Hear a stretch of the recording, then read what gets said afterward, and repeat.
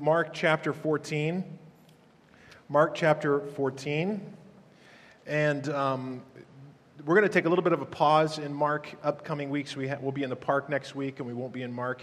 And then we have a couple messages on the front end of September where we're going to just look at kind of our mission together and kind of a reset on what God's calling us to.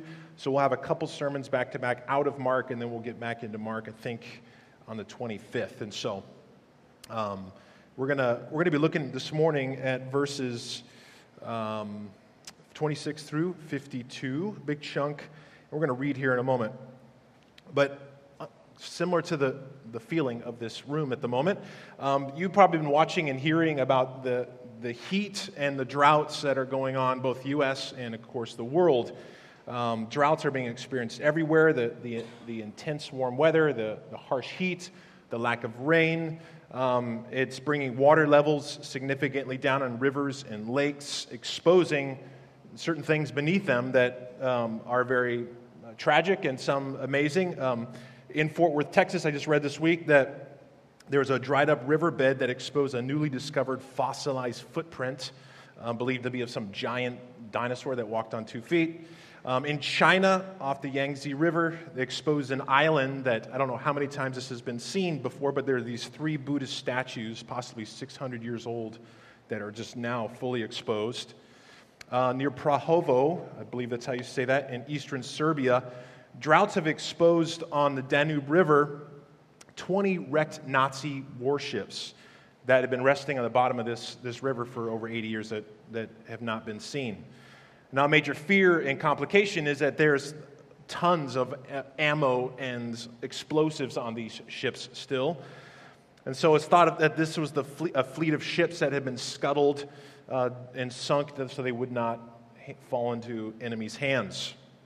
I mean, what a picture of the intensity of war, abandoning something that's worth so much, it's so valuable because of opposition that is coming. Even just think of soldiers on the front lines, the temptation, because of the intensity of that, for them to become deserters. There's the fear. There's nothing left but to run.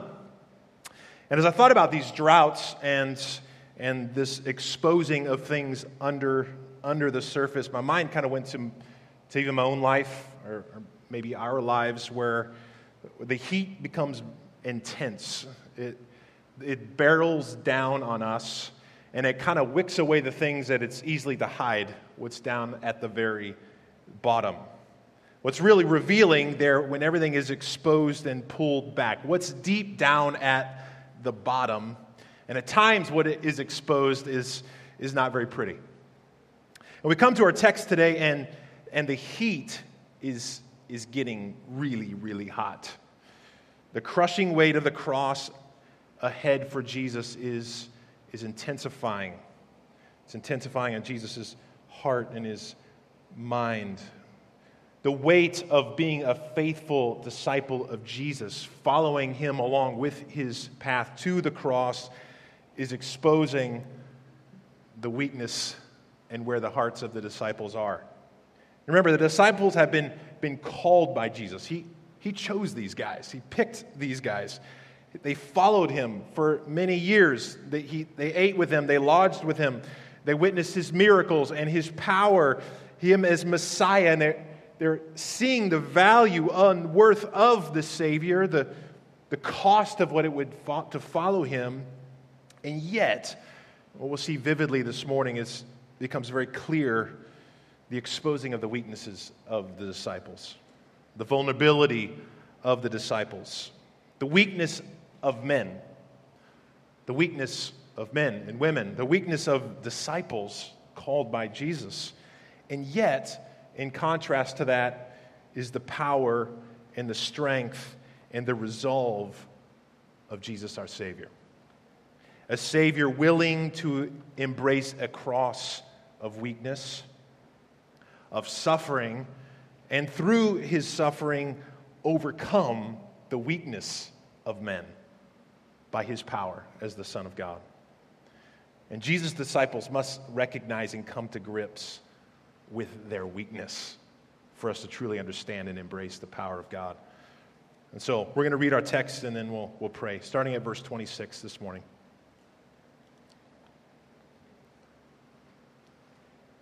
And when they had sung a hymn, they went out to the Mount of Olives. And Jesus said to them, "You will all fall away. For it is written, I will strike the shepherd and the sheep will be scattered. But after that, when I am raised up, I will go before you to Galilee." Peter said to him, "Even though they all fall away, I will not." And Jesus said to him, "Truly I tell you, this very night, before the rooster crows twice, you will deny me 3 times."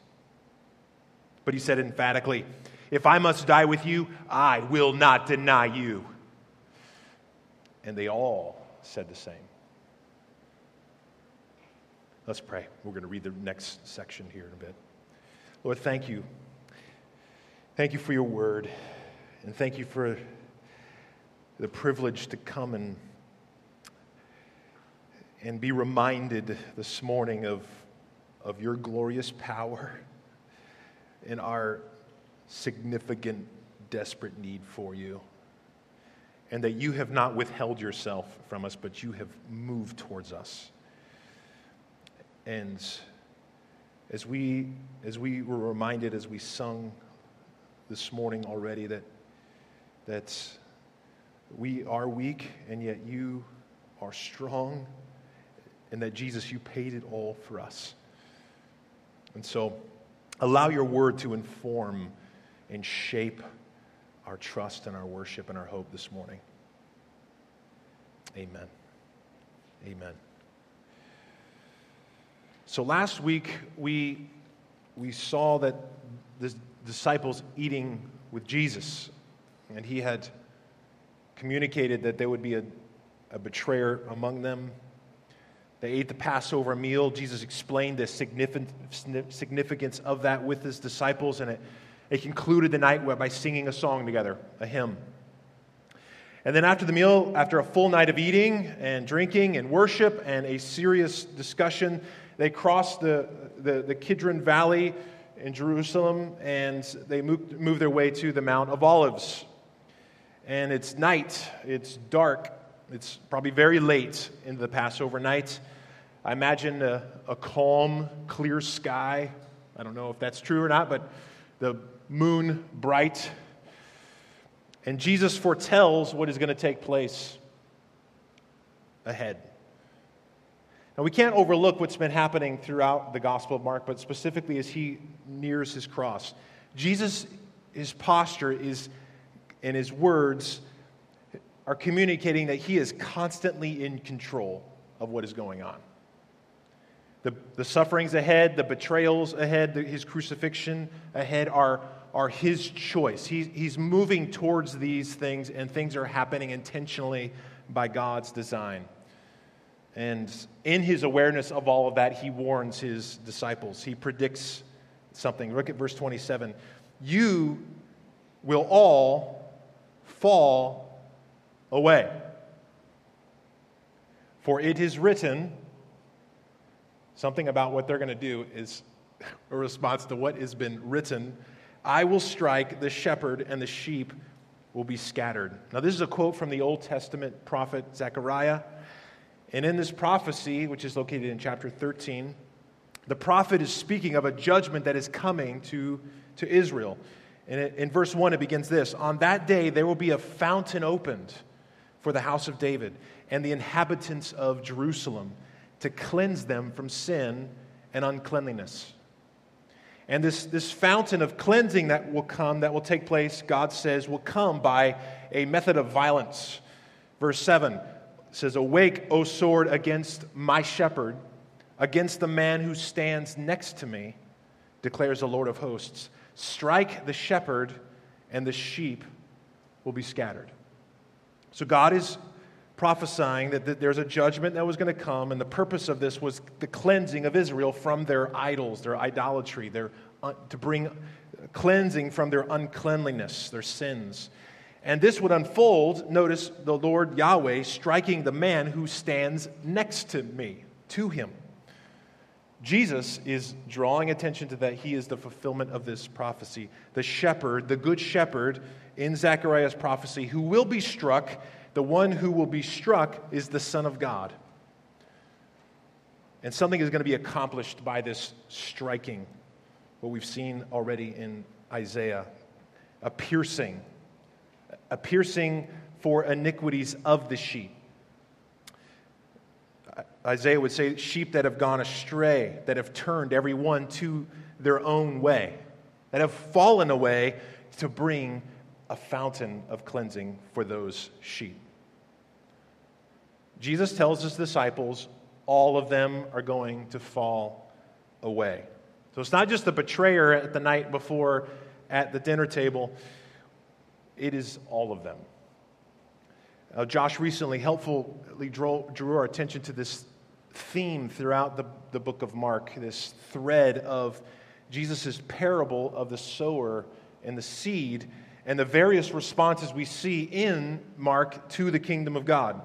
It's just this interesting echo of the seed. Remember, the rocky soil, the seed lands and it is received with joy. But Jesus says the sun and the heat comes pounding down upon that rocky ground, and it scorches it because it has no root, and it withers away. And when Jesus expands on that, he says it's persecution that comes on account of the word, and it immediately falls away. Mark chapter 4. The disciples are going to tragically fall away. But Jesus gives them this little promise. A promise that after, verse 28, when I am raised up, when I'm risen, I will go before you to Galilee. Now, it's almost like this little aside, because the way the disciples respond, and particularly Peter, it's like they didn't even hear that. It seems like it was just overlooked by the disciples. We're going to return to it, so just bookmark that. Because Peter just speaks up. Our bold, brash Peter. Oh, Peter. Remember when Jesus took him aside, when Jesus was taken aside by Peter to be rebuked by Peter in chapter 8? Now, on the one side, it's apparent Peter is seeing the value of Jesus as the Messiah. He wants to die for Jesus by Jesus' side. And yet, on the flip, there is this self-assurance, this kind of blind pride. Jesus, not me. The other guys are going to do it, but not me, Jesus. Not me. I would never do that. That would never happen to me. It's amazing the short-sightedness that we can all, this little echo for all of us as disciples, the way our pride can blind us from seeing or acknowledging how vulnerable or weak we really are. The things that we're susceptible to. This can happen in small ways or big ways. I remember when I was sort of an ignorant, 20-something, no family, and I remember I rode in this minivan with a family who had a bunch of kids, and I might like to keep my stuff clean and like vehicles clean, and I just remember like scoffing at the condition of this minivan. Like, look at the filth in this thing. Like, I would never do this. Fast forward, 4 kids, minivan. There's like just rotten milk in the carpet, Cheerios embedded in everything. It's just like eating my words. Blind. Humility as a disciple, a follower of Christ, is required because we realize it's by the grace of God alone that I stand. Grace of God alone. Peter, a moment of intense blindness, he protests. And Jesus, in this scary, specific response to him, tells him, truly I tell you, this very night, Peter, this very night, before the rooster crows twice, you are going to deny me 3 times. So we know the rooster would crow numerous times in the morning at dawn, and each crow would not be very lengthy. It would be not far spaced out between each of these crows. And Jesus is saying, in this short amount of time, you are going to deny me multiple times. And of course, he emphatically responds, if I must die with you, I would never deny you. I will not deny you. And notice it's not just Peter. It's just not Peter. They all Me too, Jesus. I'm going to do the same thing. What Peter said. They all agree. They all said the same. They all said the same. So after that moment, they leave. They go to a place called Gethsemane. Let's read verse 32 through the remainder of our chapter. And he said to his disciples, "Sit here while I pray." And he took with him Peter and James and John and began to be greatly distressed and troubled. And he said to them, "My soul is very sorrowful, even to death. Remain here and watch." And going a little further, he fell on the ground and prayed that if it were possible, the hour might pass from him. And he said, "Abba, Father, all things are possible for you. Remove this cup from me. Yet not what I will, but what you will." And he came and found them sleeping, and he said to Peter, "Simon, are you asleep? Could you not watch 1 hour? Watch and pray that you may not enter into temptation. The spirit indeed is willing, the flesh is weak." And again he went away and prayed, saying the same words. And again he came and found them sleeping, for their eyes were very heavy, and they did not know what to answer him. And he came the third time and said to them, "Are you still sleeping, taking your rest? It is enough. The hour has come. The Son of Man is betrayed into the hands of sinners. Rise, let us be going. See, my betrayer is at hand." And immediately while he was still speaking, Judas came, one of the 12, with him a crowd with swords and clubs, and from the chief priests and scribes and the elders. Now the betrayer had given them a sign, saying, "The one I will kiss is the man. Seize him and lead him away under guard." And when he came, he went up to him at once and said, "Rabbi!" And he kissed him. And they laid hands on him and seized him. And one with those who stood by drew his sword and struck the servant of the high priest and cut off his ear. And Jesus said to them, "Have day after day, was I not with you in the temple teaching? You did not seize me? But let the scriptures be fulfilled." And they all left him and fled. And a young man followed him, and nothing but a linen cloth about his body, and they seized him. And he left the linen cloth and ran away naked. So Jesus turns to Gethsemane, just below the Mount of Olives. Gethsemane means olive press, so it's likely an olive orchard. We know from the Gospels they would frequent this place as disciples. And Jesus would now come with the purpose to pray. He leaves a group of the disciples away, heads in deeper into the grove with 3 of the closer disciples of his sort of inner circle. And the scorching heat of his suffering ahead is becoming unbearable. It says he was greatly distressed and troubled. Jesus said, "My soul is sorrowful, even to death." Jesus leaves the 3. He goes deeper into the garden to pray, and he falls on his face, and he cries out to the Father that somehow there could be an alternative to this hour. And Jesus addresses God the Father, "Abba, Father." That word Abba is Aramaic, is a term of intimacy, of affection. Only Mark includes this particular address of the Father in all the Gospels. "Abba, all things are possible for you. Remove this cup from me." What is this cup? Remember, Jesus spoke of this cup earlier in Mark chapter 10, that this is the cup of judgment. This is the baptism of judgment that he would experience. The Old Testament usage of the cup signifies judgment, like we see in Psalm 75. For in the hand of the Lord there is a cup with foaming wine, well mixed, and he pours out from it, and all the wicked of the earth shall drain it down to the dregs. It was a cup of judgment because of sin.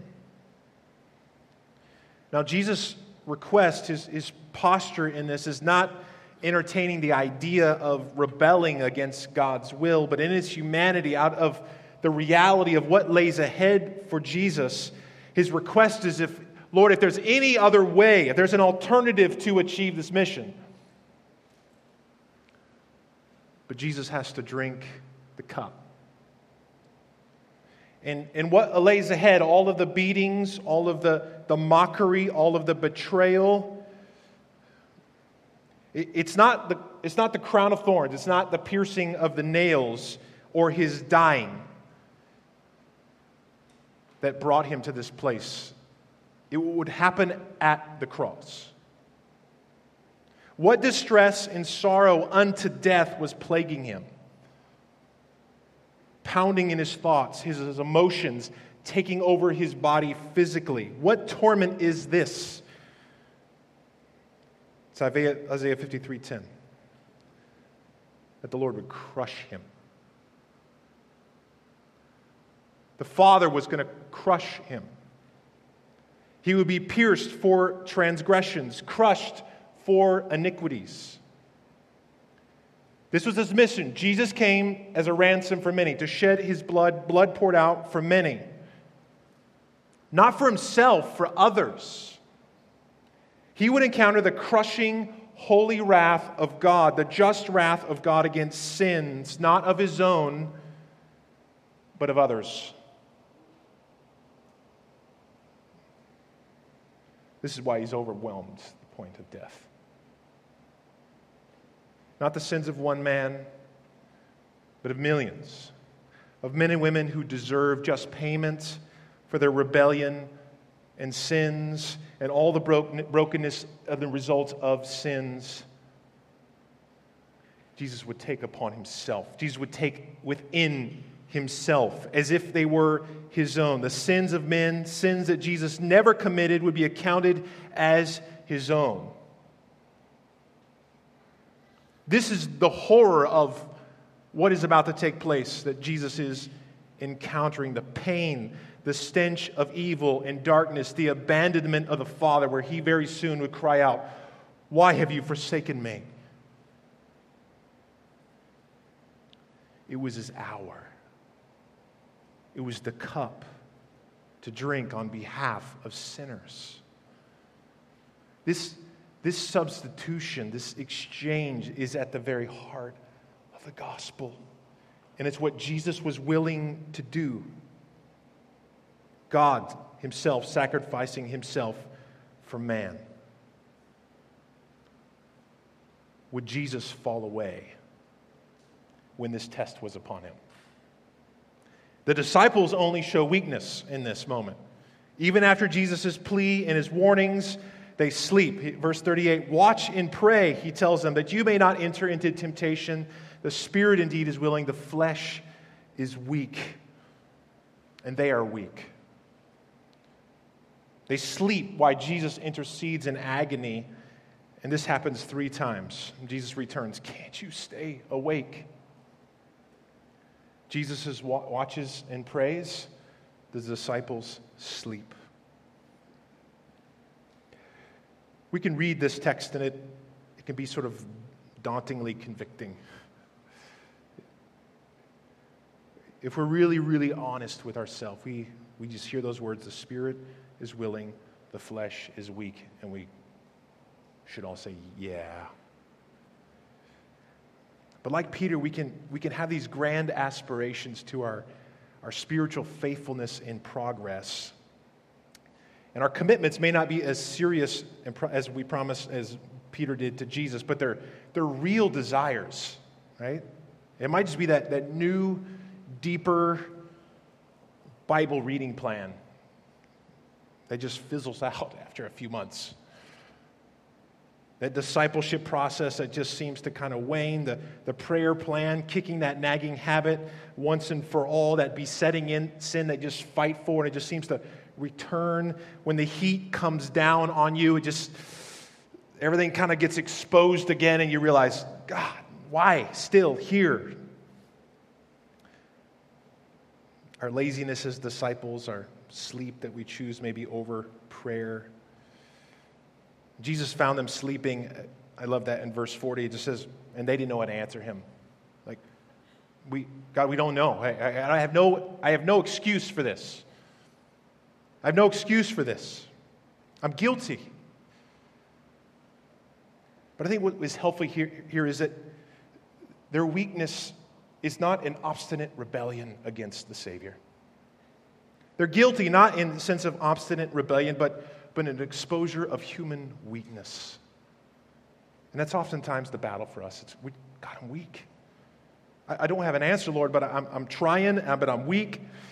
And we can struggle, some of us, with condemning consciences that plague us with a sense of false guilt that doesn't come from the Holy Spirit, but a sense of not realizing the work and the blessing and the joy and the freedom of the gospel that comes to us.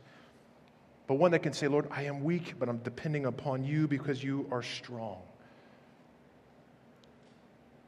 The heat comes down and exposes ugly things at times for us, things that we want to avoid admitting, we don't want to look at, that pops up. And it's in those moments that we don't need to despise them, but we see them as God's work in our lives to come and move His grace towards us. Our need for Jesus. Lord, we are weak, but Lord, you are strong. Jesus told the disciples back in Mark 13 to watch, to be on guard, and we hear the echoing of these very things again. Disciples, watch, pray, be on guard. The weakness of man left to his own strength and power without Christ will only leave us with one destination, and that will be falling away. And yet, we have a Savior. Did he walk away from this test? Is he one that would fall away from fulfilling the mission and entrusting himself to the will of God? No. What did he resolve to do? Not my will, but yours, Lord. Not my will, but yours, Father. And 3 times he predicted his suffering and dying. 3 times he goes away to pray. 3 times the disciples are unable to stay and wake, and yet Jesus is resolved to go to his hour. He says, his hour has come. My hour has come. It's time for the Son of Man to be betrayed into the hands of sinners. Jesus is in control. This is planned. It is what Jesus has predicted would come true. And as soon as he gets these words out of his mouth, it says the betrayer comes. His title is the betrayer now. But he's also one of the 12. And Judas shows up with his armed gang sent by the religious leaders with swords and clubs, with ready to fight, ready to. Who are they arresting? Judas slips in and he kisses him. Now, this would not have been an unusual thing. This is a practice in this culture. We even see in the New Testament church being encouraged to kiss one another with a holy kiss as a way to greet. But Judas moves in quick, as if done by a friend or a loved one, and we should feel the disgust. Jesus is handed over by Judas with a betraying kiss. A woman just a couple nights prior poured out costly perfume on Jesus' head in honor and worship, and now Jesus kisses Jesus' head in shame and betrayal and dishonor. Remember, it's dark, maybe some moonlight. In the intensity of this moment, the scuffle, the fear, the anxiety, a sword is pulled out by one of the disciples and cuts off the ear of the servant of the high priest. Now, this is not likely because of some precision and skill with a sword. It's likely because of the opposite of that.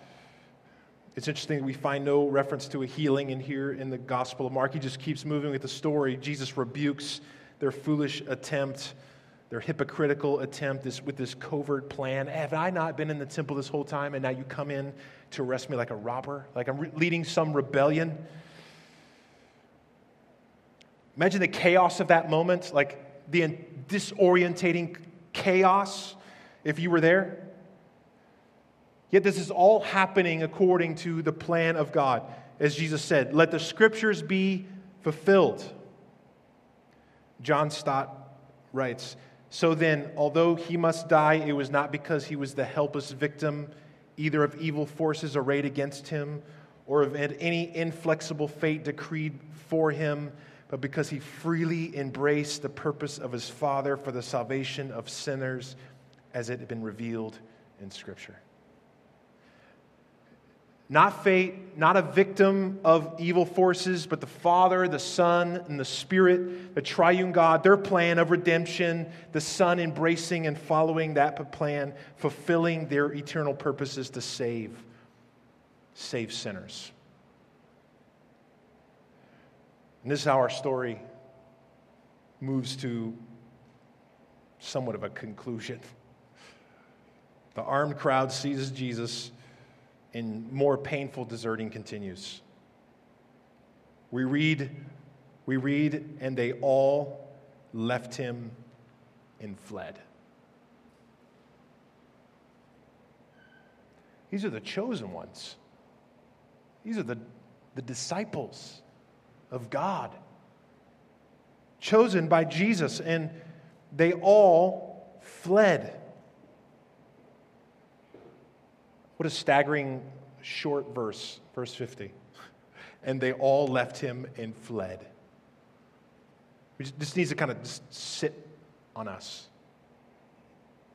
Jesus said they would fall away. They all said they wouldn't. Peter swore he would die by his side, would never deny Jesus. They all said the same thing, and now they're running away for their lives. And then we read these two verses, some of the bizarrest little sections in Scripture, 51, 52. We read of a young man that was near, and he started running away, and they tried to grab him, and for some reason he was wearing only some linen garment, which is probably an expensive undergarment, so think underwear. Trying to escape, they grab him, it's ripped off, and he runs away naked, nude. Now, there's been lots of speculation of what is going on in these two verses. If you've read Mark like me and you just are reading and you come across those two verses, you're like, what just happened? What is going on? This unnamed man, who is he? Why is he anonymous? What's the symbolism of this cloth? There's been lots of ideas and speculation, but I think the best thing we could do is just read that in the flow of Mark's storytelling. The flow of what he is communicating. What has happened, this dominoing situation. The disciples cross their hearts, swear not to die with Jesus. And then the disciples can't even stay awake and pray because they're so tired. And while Jesus' soul is in agony over what he's about to do, then one of the disciples comes and kisses him and betrays him. The group of soldiers come in and all the disciples vanish. And what is left? What is left is this picture of a man so scared, he's willing to have his clothes torn off and run away from Jesus naked, then stand and be associated with the Savior. Nakedness, as one commentary noted in this time, would communicate poverty and defeat, pollution, death.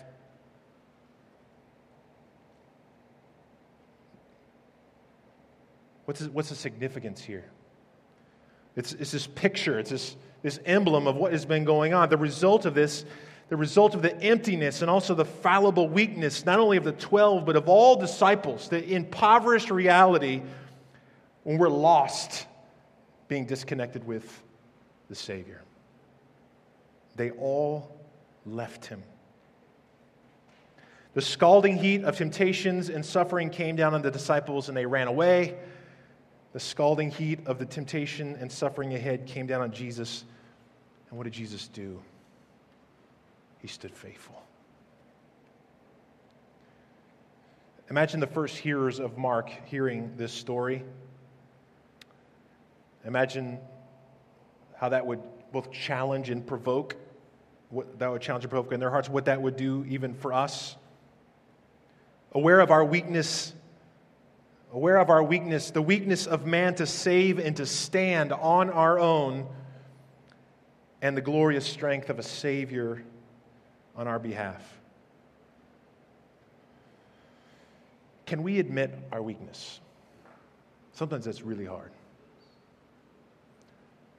The weakness of our flesh, the weakness of our endurance, weakness of our faith, the weakness of our human efforts, the reality of our pride, the blindness sometimes that we have even to what we think is good and right and what we have all together.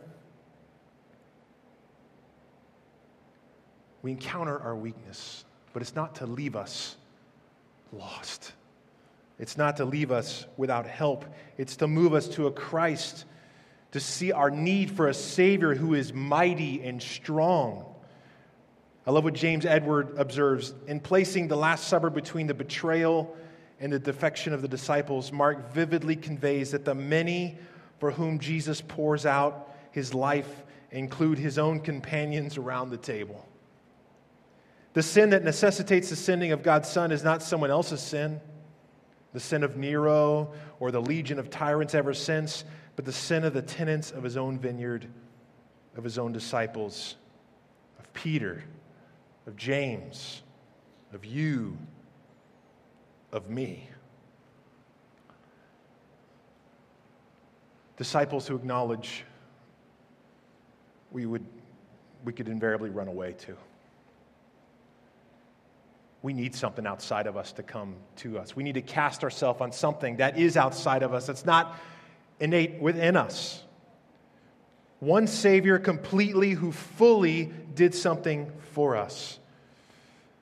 Makes me think of that verse from Rock of Ages. Naked to the cross I cling.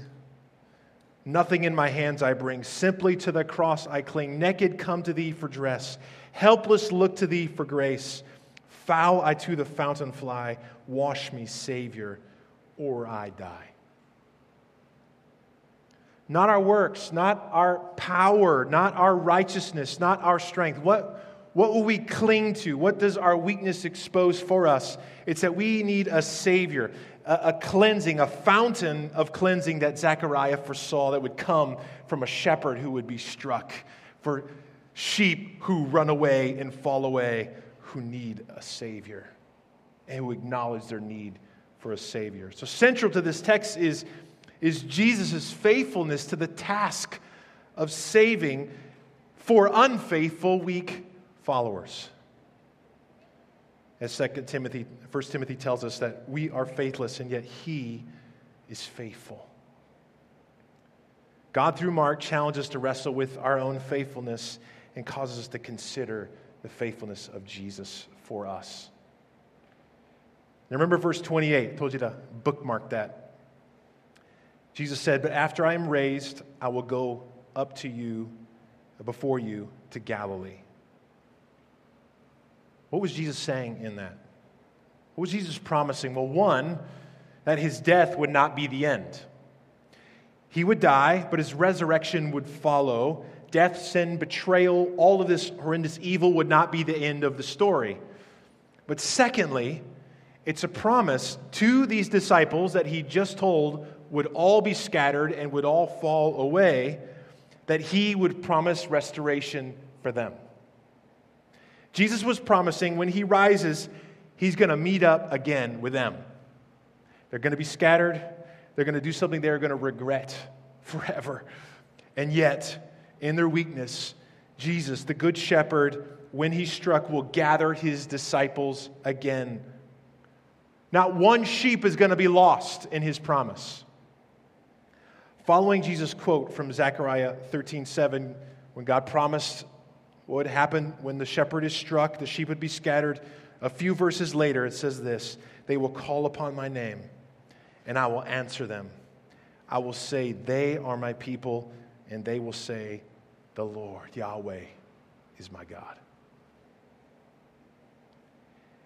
A great suffering will happen and a great weakness will be exposed, but he will work his saving and cleansing and redeeming work to regather his people. He came for us in our destitution, our pain, our lack. I love what Larry Hurtado communicates. He says the passage anticipates that the activity of the disciples as leaders of the Christians after Jesus' crucifixion was based not on some courage or virtue of their own. You imagine being those New Testament disciples and those early church leaders and thinking, man, it wasn't because those guys got it all together. It wasn't because of courage or virtue on their own. That's not how they got into the kingdom, but solely upon the grace of the risen Jesus who restored them to his fellowship and to places of leadership. God's plan was not to leave them, but to gather them. People like them, people like us. And that is extremely good news. We should be thinking here, looking at these disciples and think, that is good news. That is good news for me. Jesus being pierced for us, weak disciples, and he would gather them solely based on the grace of the risen Savior. What are you basing your hope on today? How are you connecting yourself to the risen Savior? By your virtue, by your courage, by what you've done this week or not done this week, or in the power of the risen Savior, putting your hope on him by faith. The full, complete, substitutionary work of Jesus on our behalf. Maybe you're here this morning and you're just thinking, man, I fell away and I am too far away. Hear the promise of Jesus that he comes to restore sinners who fall away. It's not too late. It's not too late. Come to him. Repent. Put your faith again on Jesus. Jesus is the one who cried out, Abba, in his weakness and remained faithful for us. So we now, as disciples full of Spirit, can cry out, Abba, Father, in our weakness. How powerful is that promise for us? We stand because we are in Christ. We remain faithful because he is faithful. And he speaks to us much like that promise, I'm going to go before you. He reminds us that he prepares a place for us, a table for us that we're going to eat with, that we just read about and were reminded of. Those disciples, those first hearers under Nero's fist and persecution, maybe they were tempted to run and desert the faith. And we have increasing pressures, saints, in our culture. I was talking to an individual this week, and they're heading back into school. They work in the school systems, and the intensity of what that's starting to feel like. Am I going to lose my job or not based on what I do or don't do? We need help. We need God's power. Our flesh is weak. We're not sufficient in ourselves, but Jesus reminded us the Spirit is willing. We need something to empower us to do this. We need divine help, the work of God's grace. And this is what happened. This is what happened to Peter.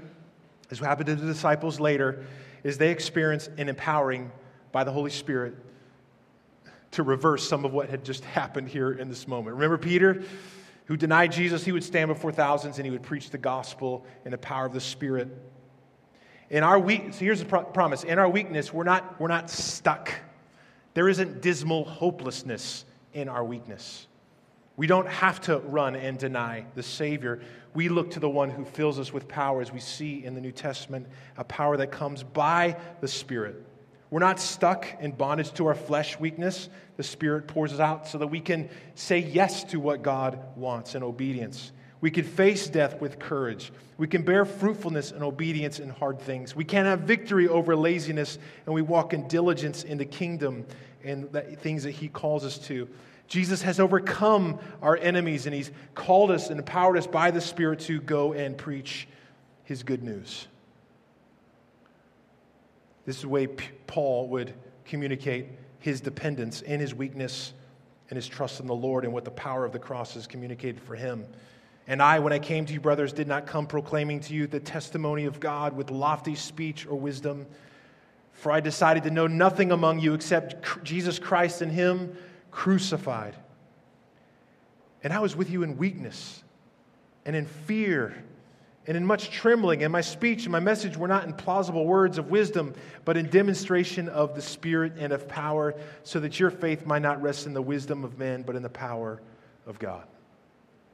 Church, this is where we go forward in prayerful dependence upon God, empowerment by the Spirit in the message of what Jesus has done through his gospel. The message of the cross was the power, a crucified Christ.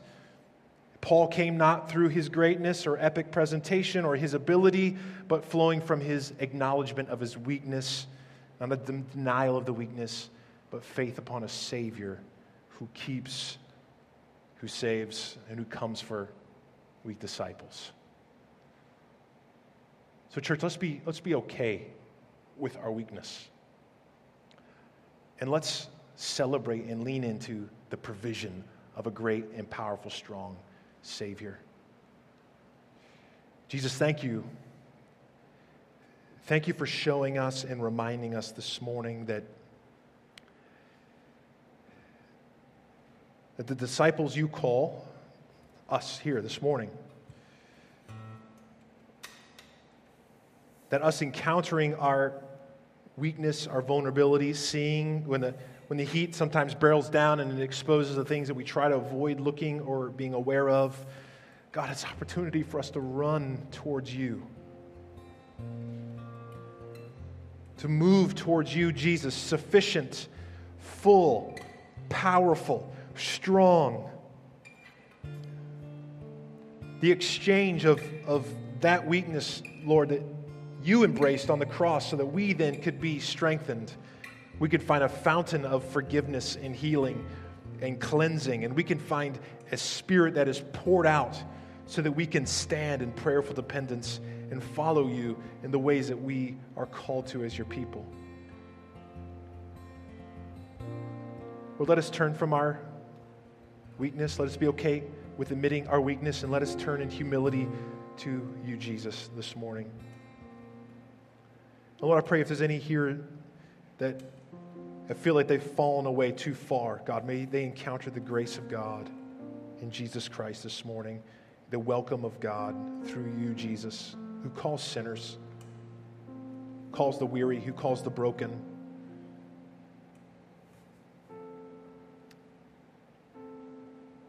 Amen.